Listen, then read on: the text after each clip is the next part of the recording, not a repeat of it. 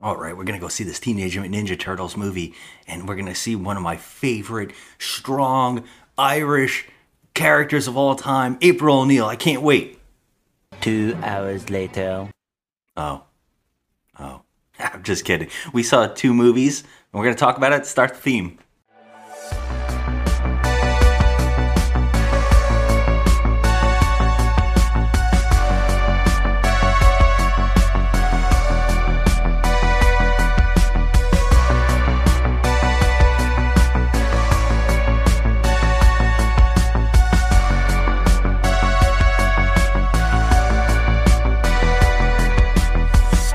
Just another movie night. Hello, everybody, and welcome to the show. I am Scott. And I'm Joe. And we are Just Another Movie Night, and this is before and after reviews, and my wife has been sick. Yeah, I got the COVID. I got it. And it knocked me out for a good solid 5 days. So if my voice sounds kind of funky, it's that I'm still recovering. Yeah, we saw a couple movies. We got to catch up on a few movies this weekend, and we got to see a sneak peek of the new Teenage Mutant Ninja Turtles movie, Mutant Mayhem. Boys, where have you been? Look, we're really sorry, Splinter. Some of the guys wanted to get pizza, and I tried to talk them out of it. You ratted us out. Hey, don't use that word that way. I mean, it's 2023, Sorry, Mikey. Dad. Hey, guys, if we weren't monsters that were shunned by society and we could do what we wanted, what would you guys do? Go to high school. Maybe get a girlfriend. Not like Police are baffled by the recent crime wave led by Superfly. nobody's ever seen his face. Why? Because he destroys anyone who does. Cool. No, not cool. A bit cool. Can I kick We pick out Superfly, and then everyone will accept us. it? Can I kick it? Whoa. What the? Y'all some little tortoises, huh? I can't believe there are other mutants. It's time for mutants to rule the earth. We can't stop him. We gotta try. Michelangelo, you have heart. Donatello, you have wisdom. Raphael, you have bravery. And Leonardo, honor. Together, there's nothing you cannot accomplish.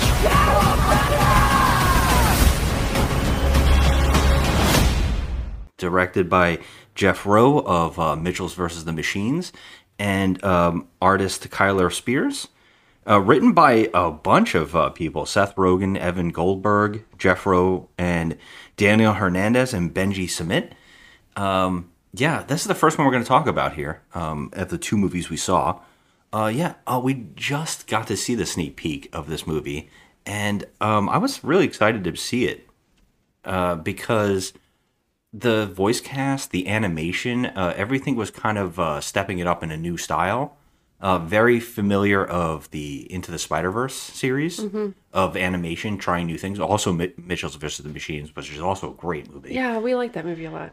We just got to see this, and I made a joke in the opening here that April O'Neil, I'm always joking around that less and less Irish characters being replaced in movies, and I actually will just say that she was great.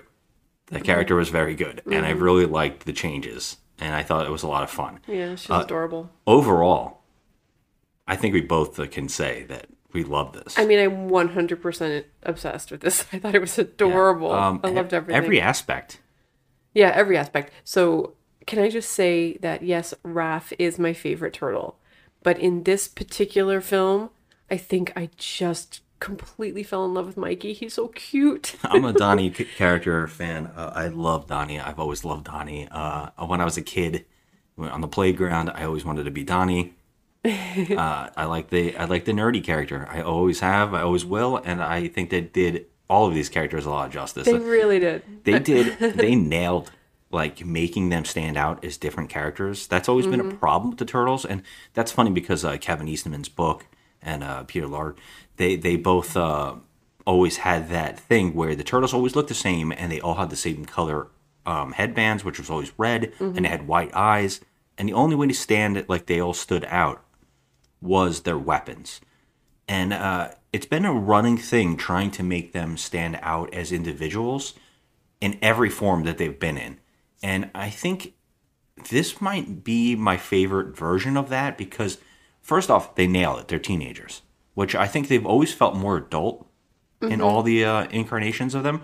Yeah. Here, they're full-on kids. They're learning, they're idiots, and they like pop culture and everything that kids would like today, and they're referencing them all. And all of them have individual tastes. Yes, they all do. It's adorable because there's so many. They make movie quotes, references, and stuff like that, and it's just like references to Attack on Titan and anime and things like that. Like, and then like they totally went above and beyond to make them look, like you said, different with the glasses. Donnie has glasses, so we know that he's a little nerd. The bulkiness, the size. Yes. You said Mike has braces. Mikey has braces, which I motioned to you during the movie. I said, well, who's his orthodontist? That's so true. I mean, who's putting these braces That is really on funny. his teeth? I guess Splinter is stepping it up as being a parent. I mean, okay, Splinter. Like, Do you want to talk about Splinter? Yeah. Oh my God. Can we just talk about Splinter? He was precious. He was like, I mean, Jackie Chan killed it. He's so wonderful. People have been wanting Jackie Chan to be Splinter for so long, and this isn't the Splinter everybody's used to. He's not the meditative ninja warrior type character. A cardigan wearing old man. Yes, and the way that he decided to teach them all these martial arts is friggin' hilarious, and they use actual live footage of movies and television and YouTube, which I absolutely loved. I thought that was a really funny joke. Yes. And Jackie Chan, I just want to watch him in the audio booth doing the dialogue. Oh my God, me because too. This was some of the funniest dialogue for a character. Everything he was saying was making me laugh. I know, and I like love how they they went so far away from the Orokosaki thing. Yes. Oh yeah, they didn't even want to try. I'm like, this is incredible. Like, what? But it was Jackie Chan just brought some warmth, and he's just so adorable. Yeah, he really is. He brought the warmth and the humor. He was funny. It was precious. Yeah, it was precious. We got to talk about the art. Okay, yeah. They used multiple layers of art styles, which Spider-Verse also does. They're using 2D, CG. They're using so many different techniques, and the color was beautiful. We got to see this on a Screen X screen. Didn't have the sound, the side screens working. It didn't do it, but the screen was gorgeous. Like the picture looked beautiful. Yeah, all the colors were popping. Yeah, the art style. They actually could make with this art style. They made the grotesque looking bugs and stuff look kind of cute and endearing. Yeah. I will say that some of the animation moves extremely quick and sometimes a little blurry to see. Your eyes can't really process sometimes. But I get that that's the intent of that, is to be quick movement. But I still absolutely love seeing it. I loved the little details. I love that the turtles themselves, their eye colors matched their headbands. And I thought, well, that was a great intention of why they use certain colors. That they were picked because of their eyes. And I was like, that's a really cool. We didn't get an explanation of why he named them the way he did. No, we didn't. Which would have been interesting to why he would have chose those names. Well, in the 1989 live action film, I don't recall them really saying either. He just said he gave them all names. He gave them the names of his favorite artists. Did he mention that in the original? I think that was definitely where the brought up in almost every incarnation besides this one. Oh, really? Here, that doesn't make sense because this character would not like Renaissance. No, it doesn't seem as though. No. He wouldn't name them pop culture jokes. Yeah, right? The Splinter. Yeah, I think so too. The Splinter was definitely different. He was more like Grandpa. Yeah, so cute. I really like that. Can we talk about the bad guy? Yeah, so I guess my only drawback is maybe the last half. The battle with the villain, it kind of gets a little, I don't know if it's rushed or if it's just a little too forced. It comes out of like everything just works. It just comes together. It was a little bit forced. Yeah, I will agree that it was a little bit not forced, but rushed along, because we had a lot to go through in the first half of the movie, and then the end was like the big, the big battle, and it just seemed like it was over in a flash. Yeah. Which is a shame because I think what you really wanted to talk about was the villain here is a joke on Baxter Stockman and what we know of him from the cartoon. And now he is called Superfly, and they perfectly casted as who? Ice Cube. Ice Cube. And so, and he's having a ball. I mean, with the dialogue. It's pure perfection. Yeah, it's pretty perfect. Yeah. And you know what I got to say, and this is like an unusual thing. I noticed this throughout the movie, and I absolutely love it because it's something that's always bothered me with pop culture. And I think I praised it recently in the Shazam sequel, which some people hated, but I love it. I love when kids actually talk like kids do in real life. And so that means that they would be referencing all kinds of pop culture or what's going on, what is the new fad, what's the new thing. And in movies, a lot of time they get around that because they don't want to advertise for somebody. So a lot of the characters won't be written to say those kind of lines. They'll just use kind of like vague references, and because they don't want to show any promotions for other materials. Right. And so a lot of companies will back off on that. But what I've loved recently, some of these new directors and writers are from the school of just enjoying pop culture, and they're nerds. And you see that with like James Gunn, and I think I don't remember who I'm forgetting who does Shazam, but he also, you can see that he's just referencing heavy things that he loves without even caring about the idea of cross promotion. Right. But here, Seth Rogen and Evan Goldberg, they absolutely love things, and they're not going to hide from it. No, they are very pop culture nerd. Yes, and so here they reference everything. They don't care. This is Nickelodeon and Paramount, but they won't stop saying Batman. That's true. They say Godzilla. That's legendary. Like Godzilla's mentioned a few lot. times. They're referencing so many rappers. And, yes, well, they said that not all humans are bad. I mean, Beyonce. Yeah, they say a bunch of people there. Yeah. Drake. But they do that, and it's just, you can tell that's Evan Goldberg and Seth Rogen just loving those. Like, this is how I would say things. This is what I would joke around about, and this is what teens probably would kid around about. Yeah, what's going on in YouTube or TikTok? You can tell that it kind of comes out a little bit in the Turtles how what kind of people Seth Rogen and Evan Goldberg are. Like, you can tell that they are like nerds, and like they're also well versed in what's going on in the world. Yeah, like what people like, and I will say the score. The soundtrack to this movie excellent, and I did not expect when it said it was Trent Reznor and Atticus Ross. All right, I think know. that's who Trent Reznor's partner is. Yes, right. If I'm getting that proper here, I hope I am. But the soundtrack and score, it was great. That was fantastic. I mean, they could not have used the usage of music. Like, they put a lot of rap and stuff in here, but I would say some 90s rap. I mean, there's like 90s rap going on, and it was pretty awesome. Oh, I'm like, okay, Seth Rogen picked this soundtrack. Yeah. All right, that's all I kept thinking. But then when I saw that Trent Reznor and Atticus Ross did the score, and I was like, I wonder how much they had in common. Like, they're using What's Going On. Oh yeah, Four Non Blondes. But it wasn't even the Four Non Blonde version. It was a different. It was the joke version of it. Yeah. I can't remember who does that. It's like the DJ mix version. Yeah. But, it was cute when they all had they had a sing along to that song, and I was like, that is the classic sing along song. Yeah. I thought that was really cute. Yes. Also, we got to point out at the very end, because the cast is excellent in this movie. My girl, Maya Rudolph. Yeah, but my favorite is at the end credits, they make a stab at a little joke about Paul Rudd, and they say, introducing Paul Rudd. And first off, I didn't even know it was Paul Rudd though in the movie, and I'm usually good with the voices. Like, I knew Seth Rogen and John Cena were the voices of Rocksteady and Bebop. Yeah. But I thought it was Adam Sandberg.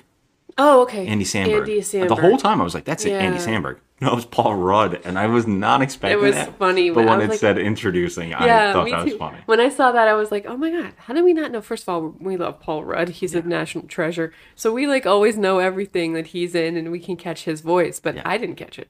Yeah.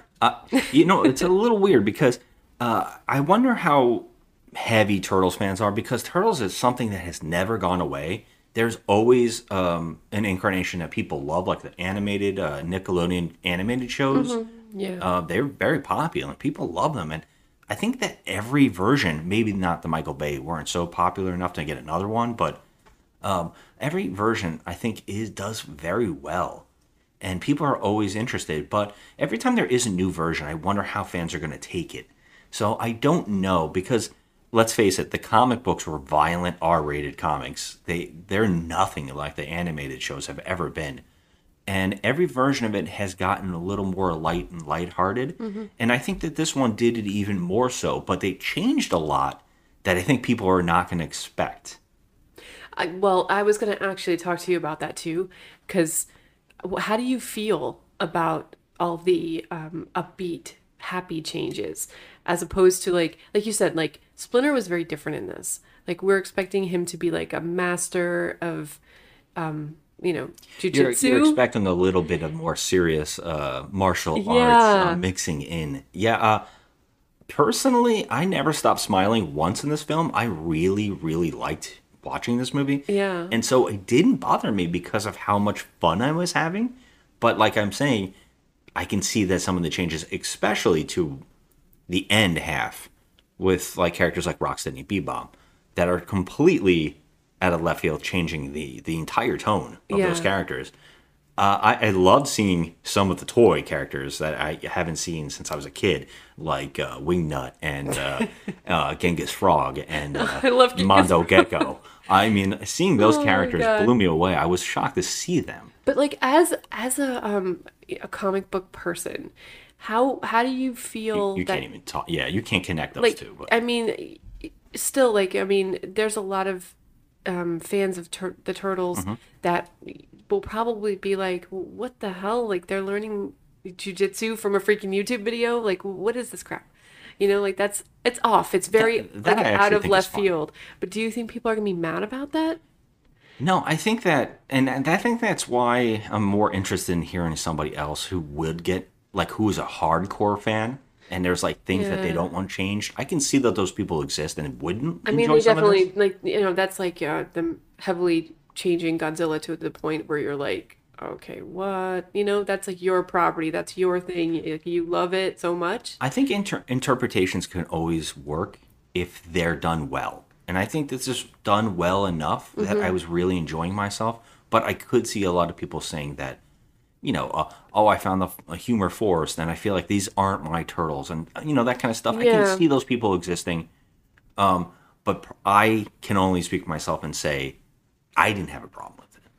I think that I was very shocked to see a sequel bait teaser in the credits. This movie does have an end credits. We didn't wait all the way to the end, but there was a mid-credit scene that sets up a sequel possibility. But what this movie did made me question how they would do a sequel, because a lot has changed in the finale of this movie. Kind of is what maybe 3 movies normally would have gotten to.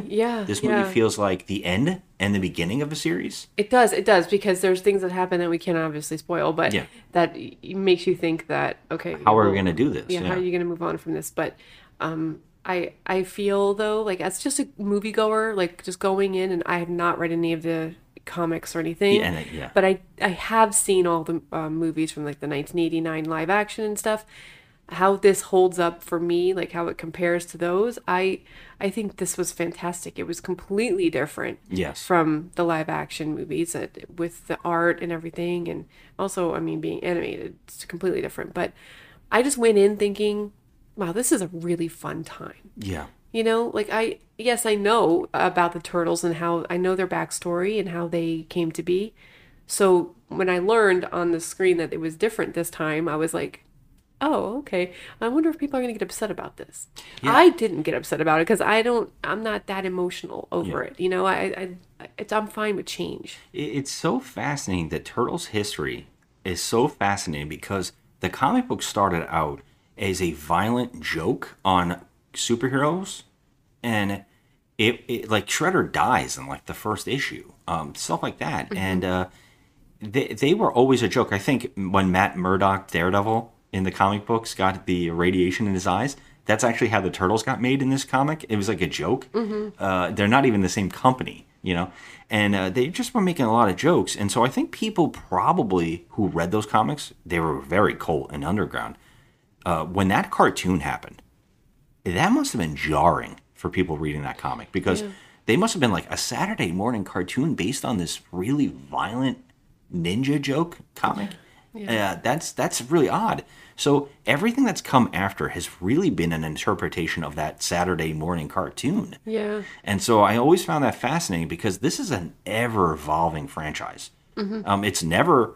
I think that the Michael Bay movies actually got closer to being darker with also having that lightheartedness, trying to balance. And I actually say that the original two movies, especially the first one, is very dark for kids. And I really thought that was maybe the closest to the comic that they've gotten. Well, the first one, you mean live action, where like The Raph live is like action. in the tub and almost dying? Yes, It was brutal. And I still hold that like that movie needs to be talked about as like a ballsy comic book film that needs to be praised a little bit more. I know a lot of people see it as cheese because they might be mixing in that second one where the weapons got taken away virtually, and it was more of them kidding around. That first one is a dark movie. I mean, they do kill the villain in the end in that first movie, and that's exactly what happened in those comics. Like that's very close. But every version since all the live action versions are a little darker, but all the animated versions have been very, very lighthearted. And I think that this is maybe the most lighthearted I've seen yet. So I know some people might be turned off by that. I particularly like a good, happy story for kids. Yes, there was a lot of kids in this theater too, so Yeah. it seemed like they had an enjoyable experience. Yeah, I mean, I love, there's nothing better than doing a movie that's for everybody. Not just specifically making a movie for kids, but making a movie for both the adults who are going as well Oh, we and were the children laughing. they're bringing. We had a great time. There's nothing better to that because that treats kids just like they would treat an adult. It's not treating them like special. Right. Like, you know, not dumbing these things down, which I absolutely loathe. Here it's referencing all the things that kids are probably going to get. Yeah. And every age of kid, actually, you know. So I would definitely recommend this is a good one for me. Yes. I particularly loved it. What do you think you were giving it on a review? Oh my god, I definitely had such a great time with this movie. The visuals and the adorableness of all the turtles and everybody, all the other characters, all the side characters. I just loved everything about this. I thought it was adorable, especially Jackie Chan. He's so endearing and sweet and adorable. So like, yeah, I know I'm overdoing the adorable, but I'm going to give this an 8. I loved it. I will also give this an 8. I think the only thing that was holding me back was that last half is kind of like rushed together, things happen, and things just work out. And it feels like it wants to go to have stakes, but then it also feels like, we're still trying to be lighthearted. Yep. So it kind of goes back on that, and I think that the end villain, the last villain that they fight in this movie, kind of is a mess to look at on screen. It is so hard to like stare at because there's so much going on in it that you can't even make out half the animation to put into that thing. Yeah, it was it's a lot. wild looking. Yeah. It's a blob of things, and it's like a really weird, strange thing to look at. But overall, I came out, like I said, with a really good, enjoyable time. Absolutely. I Yeah. had a smile on my face. I was pretty happy. Yeah. All right. So, yeah, we're going to move on to another movie we watched. We got to see Talk to Me. Have you seen the group chat? You're doing it again tonight? No. Please. It's my mom's Remembrance Day. I just want to forget about it.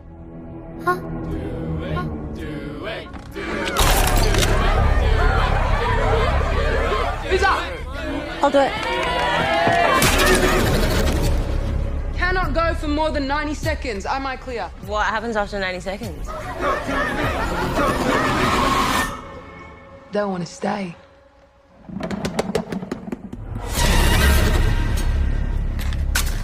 Light the candle to open the door. Blow it out to close it.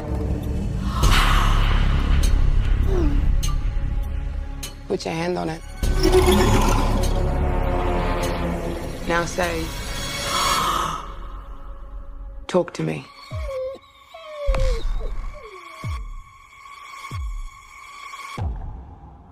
Talk to me.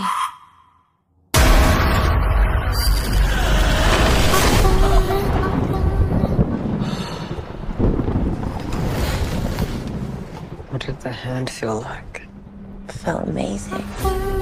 I could see and feel everything on the other side. So my mom, she was trying to reach out. I'm here. Still been saying stuff. You mean saying stuff? What if we opened the door but we didn't shut it? Oh my god, they followed us. I like you. They're not gonna stop. They're never gonna stop.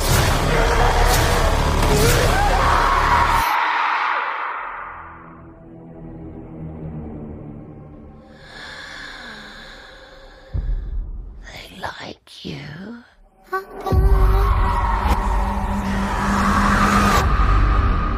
Talk to me. Which is a brand new horror movie. I believe it's by first-time directors from Australia. Yeah. This is an interesting one because online I've been seeing so many people talk about how brilliant it is and how it's like everybody's favorite horror movie of recently. That kind of blowing me away. I believe the directors are Daniel Philippou. How do you say that? How do you pronounce that? I'm going to butcher it. Yeah, Danny Philippou. Yeah. And Michael Philippou. I guess they're related. Brothers, maybe? Yeah. Yeah. That this an interesting one, especially after seeing the everybody talking about it afterwards. Yeah. You know, like the critics or reviewers that I've seen online have been really, really, really going for it. It's kind of surprising a little bit to see where it's gone with reviewers. So with me, I feel like after seeing the hype, because we had to skip it where we normally would have skipped it and had it be our Friday movie or whatever, we would have seen it on Thursday, whatever. But because we couldn't, I got just to see the blow-ups, like, okay, best horror movie in years. This is definitely the best horror movie of this year. I don't know if I agree with it. I don't know if I agree with that hype. No, I don't agree with that hype at all. Where I would say that right off the bat, and I think this is like all first-time actors, which is really weird. We got to point out some things, all right? This is not all first-time actors because there's one actor in this movie playing the mother, who we actually know from Lord of the Rings. Yes. And we caught at least 3 Lord of the Rings references in odd ways that we were like, I wonder if this was intentional. It's Miranda Otto who plays Éowyn in Lord of the Rings. She's the mom. And so, like, right off the bat, it's like, okay, I don't know if I was overly looking for it because I know that this is, she's in this, and I was like overly looking for it, but they do mention elves. They do. The room is number 111. A character actually says, before you even introduce to the mother being that actress, a character says to another character, he looks elvish. And they said, what is that? And he's like, Lord of the Rings, like elvish, like elves.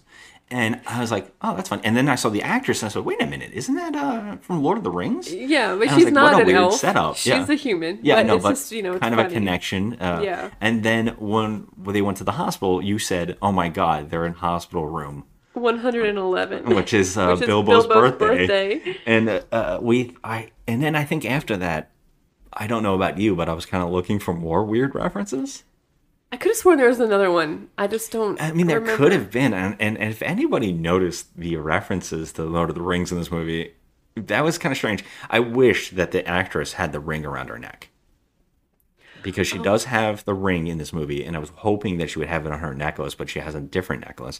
But I'm like, if she had a ring around her neck, that would have been even strange. Mind. But like, can I just I want to backtrack for 2 seconds. Remember you mentioned the brothers? Yeah. Well, they're the brothers from Raka Raka. No, they're not the brothers from Raka Raka. It says it in here. It says it on IMDb. I thought that they were the friends of them. It says Danny and Michael Filippo. Get the fuck out of It here. Is it says really the Raka Raka guys? guys? Yes. It says they have attracted more than 1.5 billion views on YouTube with over 6.5 million subscribers. It is the Raka Raka them. guys. Yes, it's very crazy. Okay, that is mind-blowing. That makes sense. I think they're Australian, so that makes sense. That makes sense. Okay. I honestly cannot believe I didn't notice this. Okay, that's yep. I was like, wait a minute, did I just read that? Wow. Yeah. That blows my mind. There's not one person on earth that hasn't seen a Raka Raka video, but if you want to go to YouTube and look them up, they do crazy videos. They got in a lot of trouble. Crazy. They've been in a lot of trouble a couple times. I think their channel keeps getting removed and stuff like that. Wow, that's mind-blowing. That makes the movie even more interesting. I love seeing these movies. You know, Australia has been really killing it with horror movies. They constantly are putting out some really interesting stuff that I was actually surprised to see that this was such a big theater release. I know. And that so many people went to see it, but I know why. There is a really strange hype for A20. Was it 21? I always say 24. Is it A21? It's A24. Why am I always butchering that? I don't know. You shouldn't butcher it. A24. A24 has this really interesting fan base that when people see it, they automatically think, oh, this is going to be so interesting or so strange that I have to go see it in the theater. They've really got a big following for that kind of stuff. Mm-hmm. A lot of their movies, it's hit or miss with that whole track record. Like, I don't think people went out to see The Green Knight, you know, and which also looked like it had a giant budget. But other movies like Midsummer and Hereditary have had a really interesting fan base built around it. Mm-hmm. And I will admit, that company does put out a movie. I'm intrigued because they seem to set out to let filmmakers do what they do. They don't seem to hold it back or interfere, which is a really great thing you want to see. And so when I saw that this was an Australian flick, am I right? They are Australian, right? This is an Australian movie, or is it New Zealand? And I don't want to butcher that either. It's Australian. Yeah. I thought they were from New Zealand, but I was wrong about that, I guess. But yeah, do you know the one brother? He had something to do with the Babadook. Yeah, he was involved in that. Let me see what he did on the Babadook. Yeah, production runner. He was the production runner for the Babadook. So yeah, okay. That really is surprising because the movie is toned down from what they normally do. But beyond that, I mean, there is good directing here and very subtle setup. You know, like, I think the most impressive thing about this and why I've liked that scene that people have loved it is that there is great subtle uses of scenes. They don't automatically set you up for jump scares. They're taking their time. They're slowly building a world. And when they get to horror, they don't beat it over your head that it's horror. It just shows you things. And it's up to you to, like, how you can react. And for that, the movie is impressive. Yeah, it has a creep factor without actually doing those crazy, cheap jump scares. You know, it has a creep factor on it, so I like that. There is a skeevy feeling, and there's a scene in particular that is using gore in a way where you wouldn't normally see it, and I think that because of that, it stands out as being more intense. Well, I'm assuming you're referring to the character that gets brutalized. There's a kid. Yes, there's a kid that gets brutalized. Yeah, that was very jarring because I was cringing. And during horror movies, it's very rare unless it has something to do with eyeballs. I don't cringe, like shy away. But yeah, I was like squirming a bit in my seat because I was like, wow. That's ballsy. And I think what's impressive about this film is the way that they set up characters, because the first half of setting up these characters is good. Yeah. I kind of really enjoyed this. There's a dynamic between our lead character, who you basically see that her life is basically her friend's family. Yeah. And she feels like they're like a surrogate mother and sister and brother. And she's very attached to them. And that dynamic is well set up and established. And I really enjoyed seeing that build. But I will say that the lead character is kind of an asshole in a setup. Yeah, are you referring to the character of Mia? She is our our lead. We follow her through everything. We actually see everything through her eyes. She is an asshole. And she's an asshole. Yeah, it's almost like you don't want her to win.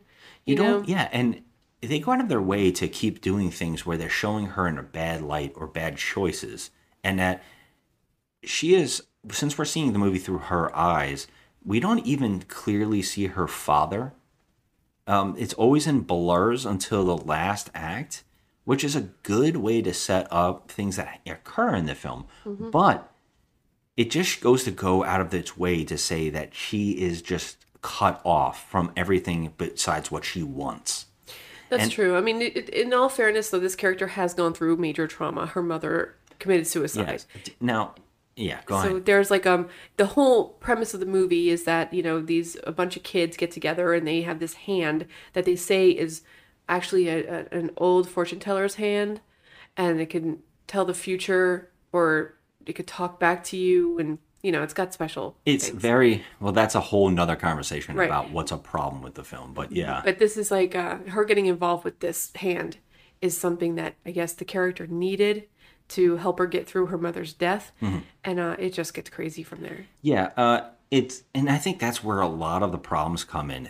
This is a very interesting setup, and it's a very interesting and unique approach to movies of the genre of I don't know how you say it, but the afterlife and afterlife horror. Mm-hmm. This is a very unique and interesting approach. I thought this was going to be more like the Monkey's Paw type story, but it's not, and it's a way of doing a possession film with being clever. It's a clever take on that. Yeah, it actually is very clever, but there's also problems with it. There's a problem, and I wanted to back and ask you that you said that she has trauma in her life, and I wanted to ask you about that. Do you think that's getting to be cliche in horror movies? Absolutely, it is. Where it couldn't just be that, you know, it's a girl and she's a normal person and she has a normal teenage life and normal friends and has like, you know, an idea that she's alone and she can't connect with people. Instead, they always have to give these characters some kind of trauma to go through. Yeah, you know, it can't just be where it's just an average girl who has, you know, just an average life. You know, she hangs out with her friends. She, you know, smokes pot here and there. She just does kid things, you know? Can't just be that. No, it has to be like every other horror trope and have some kind of horrendous, you know, backstory. It's tragic that makes the character even weaker and easier to I guess that's overcome. True. I guess for story purposes, it has to happen. But I feel like because of that, it feels very... It's cliche. Kind of tired in a weird way. It's cliche. It's very cliche. I'm okay with it if the story works around it well. And I think it's really interesting that you brought up the fact that they worked on the Babadook, because that movie also has a same feel of this film, while also being maybe maybe commentary on depression and, you know, things like that. Yeah. This movie also has that. Mm-hmm. But the problem here, whereas the Babadook, I think, does that better. The problem here is the rules are very sketchy and confusing. And I think that even in reviewers, I've been reading about it, have been pointing out that they keep calling whatever's happening in this movie demons. Now, that's not true because of the ending, but because people are seeing that, it is coming off that the spirits in the film are demonic. And that's where my big problems come in with the movie, because I think that it's being a little too cruel to depression and people who are experiencing mental issues, mental illness, illness and stuff. And also, this does not. I mean, I don't want. It just makes suicide front and center, but it doesn't do anything to make. It actually sheds a bad light. On makes that mental worse. Health issues. It makes those issues that people have out there way worse, way worse, and it actually gives depression and suicidal thoughts it actually it's virtually calling you a demon. It's insulting to the human being that's going through those things. That's how it does play out in the end. Although that ending is pretty good.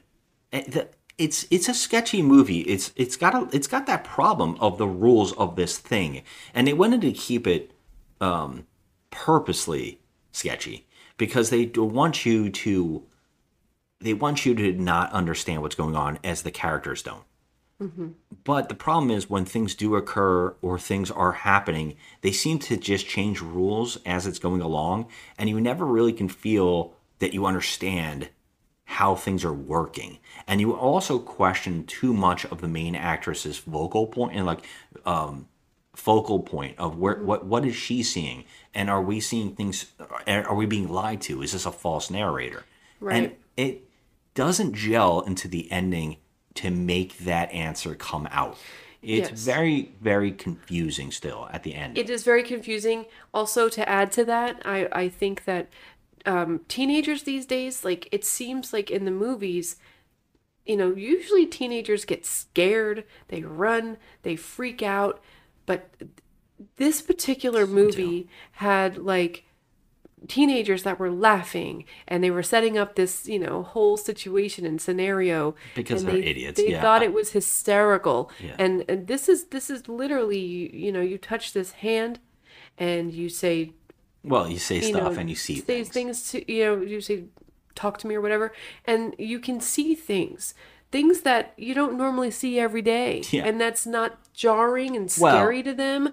They are laughing about I will say that does feel very teenage. That does feel, because it's like drugs. They could kill you, but you keep doing it, and then when the day something bad happens to you, then you're like, oh shit, I shouldn't have done that. Yes, of course. This is like a drug. They're showing this like drugs. Yes, and I totally get that. But like when something crazy and creepy does happen, it's hard to react to it a lot of the time, because you see these kids laughing about things and it's like just a parlor trick. I see what you're saying.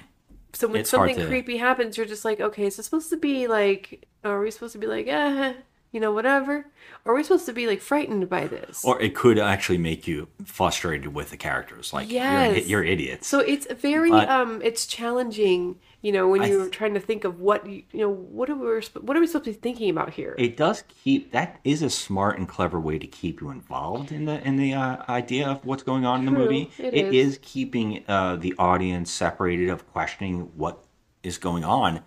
But I don't really think this movie is that kind of movie overall. Although I will say that I absolutely love the way that they nailed the afterlife or purgatory. There's a very creepy version of it where we've kind of seen things like this before within the Insidious series and stuff like that, and recently anyways. And I think that the Insidious one, the version of it, isn't explaining itself enough. It's kind of a weird, convoluted area of whatever. But in this, it feels, okay, I see why the things want to do what they're doing. I see what's going on here. And that is creepy. But the movie, like I said, is revolving around a false narrator. And it is it comes out overall. And I think if some of its messages or some of its plot is kind of sketchy in a way. It's kind of damaging a little bit to people who do suffer from stress and mental health issues and stuff. There's a little bit here that I was just like, okay, what are they saying? Are they saying, that this is... It is demonizing these people. It is demonizing. And it is a little... And I think people have complained about the Babadook doing that as well. But I do think the Babadook is showing you that how things could get out of control and how it's about battling mental illness kind of in a way. And I think that movie cleverly builds that and uses it. But I will say that the end of the Babadook also bothers me. So I feel like where a lot of people just see these movies and they go face value, it's great. I think we look a little deep on these movies, and I think we dissect the meanings of them a little bit more because I feel like I have to as a movie viewer. But I do think there's a lot here to impress about. I think there is a uniqueness and a very clever concept to actually make more movies on if they wanted to. Yeah. It is it is an idea that could just keep being followed by other, characters, and a very smart way to make a franchise if they wanted to. For that kind of stuff, I enjoyed it, and I do think it's above average for a lot of horror movies that we've seen. I agree with that. I feel like horror movies, you feel like they're dime a dozen sometimes. You feel like you've seen one, you've seen them all kind of sometimes, and I think that a lot of people feel that way. But horror is such a popular franchise because it gives us the emotions we want when we want to see a movie, and that's why we love it so much. I think that's why. And a lot of the time I take it super personal because I go in there and I'm like, motherfucker, did you just mess up a horror movie for me? But, but this time I was like, I was okay.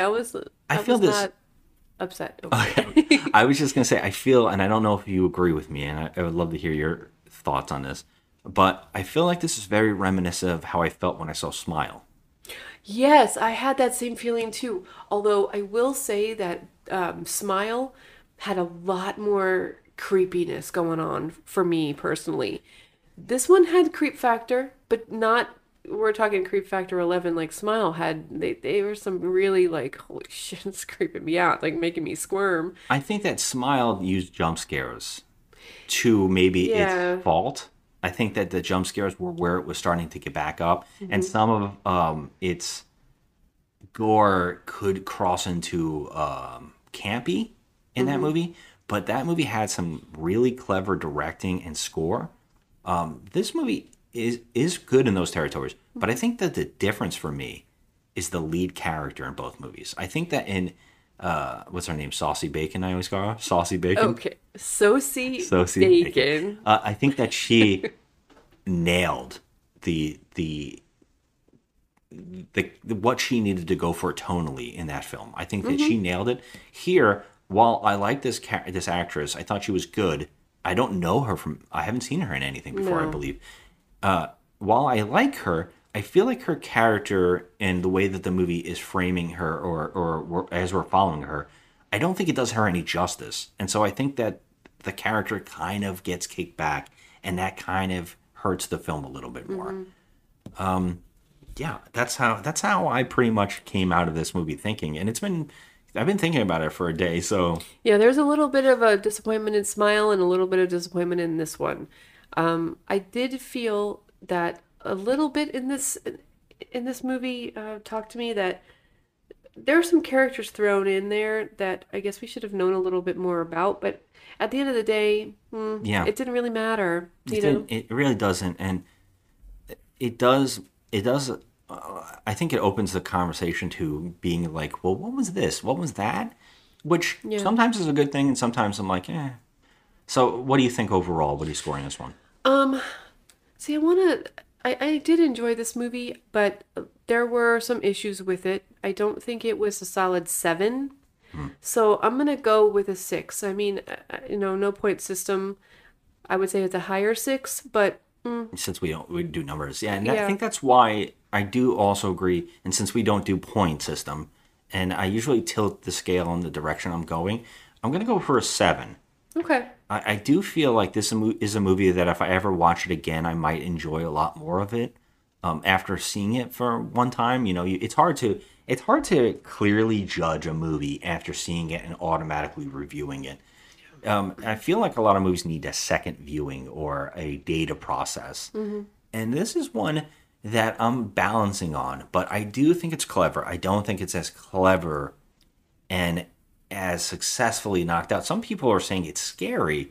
I don't even necessarily think it's scary. I don't either. I mean, but it takes a lot. Someone said this was very reminiscent of Hereditary, and I'm like, no, Hereditary is horrifying. Yeah, that is. There's stuff in Hereditary that is very generally creepy to look at. Oh, yeah. This, I found some of it, there's a couple of scenes in particular, and the way that they use possession or spirits, very clever, and that makes me enjoy it a lot more. But yeah, I couldn't go past the 7 on this. Yeah. I think that's a good score for now. It is clever enough, and that's what pushes it to me. Yeah. It is clever, and it is a very unique setup, which is very hard to do these days. That's true, and they did have really good gore when they did have gore. The scene in particular, any scene with the hand is very interesting and very unique and very clever. And so I enjoyed that aspect of it, and I give them props for that. Yeah, so. I mean, it was an enjoyable movie. I just feel like there was a little bit they could have added to it, and some things they could have taken away from it to make it a 7 for me. But yeah, I did enjoy the movie. I recommend going to see it. And this makes me love seeing this company's move. Every time they are giving money to a company, this is why I want to go see them, because you're going to get something very interesting, very with different. A24, for sure. I cannot believe, I'm sorry, now that you told me it was the Raka Raka guys, I'm shocked. Yeah. I mean, it makes sense, though. I'm very surprised. I'm actually surprised that the movie's not more gory. You know, I actually did have that thought. I did have that thought. But they did maybe good with the gore they did have. Being smart by saying, let's back up a little bit. Maybe. I mean, this is a major motion picture that they're making here, you know? We're living in a world where the guys from Raka Raka are going to be Hollywood directors. Mm-hmm. That is very interesting. These are the guys that drove a fish tank car and got arrested.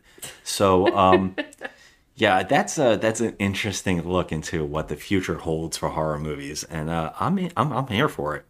Yeah, I mean, I am too, and you know, I gotta tell you, I love Australian horror. I love Korean horror. I love Indonesia. Yeah, some of the Indonesian stuff is very interesting. Yes. There's a lot of good stuff coming Korean. Yeah, and other countries do horror movies. It's usually a blast in one way or another. Yeah, and they're definitely showing us up.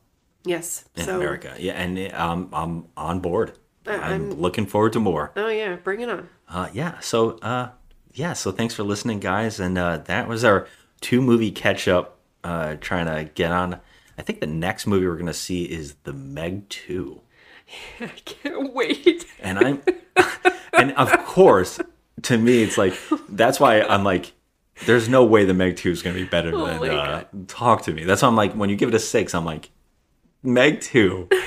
I don't know. I mean, this is for corn fans, and I love a corny shark movie, so I'm kind of looking forward to it regardless. Well, we're bringing our bad movie night group with us, because they went with us to see the first Meg. So this time we have to see it together. I mean, this is going to be talking trash, and it's going to be great, because I mean, I love Jason Statham. He's such a... Jason Statham fighting a shark. I mean, here's the thing. We the first Meg, I think we were really looking forward to it being corny and outlandish. Yeah. And I think that it didn't deliver. No. So I think that this one is definitely going to step it up. He kicks the shark in the nose. He's kicking it. I don't know. They can devour a building. Yes. And he's kicking it. I can't wait to go see it. All right, guys. Thanks for listening, as always. And find us on social media and Instagram on the Just Another Movie Night and Joe at Crafty Misfit. Yeah. And, of course, hey, if you feel like it, we'd love to hear any suggestions for movies to do, movies to go see, movies to go talk about, or just the fact that you disagree with our opinions. And we'd love to hear that, too, because I love a good discussion. Yes. And I would love to see why I'm wrong or right on something. I love it. So you're never wrong, ever. Everybody's opinion is valuable to me. Yes. It's your opinion. It's how you feel. It's your heart. I just love it because maybe I missed something, and I would love to hear that. I really like that. So, all right. Thanks again, and have a good one. The popcorn you're eating has been pissed in. Film at 11. Say, have you seen the karaoke? It's not a foxtrot or a polka. It has a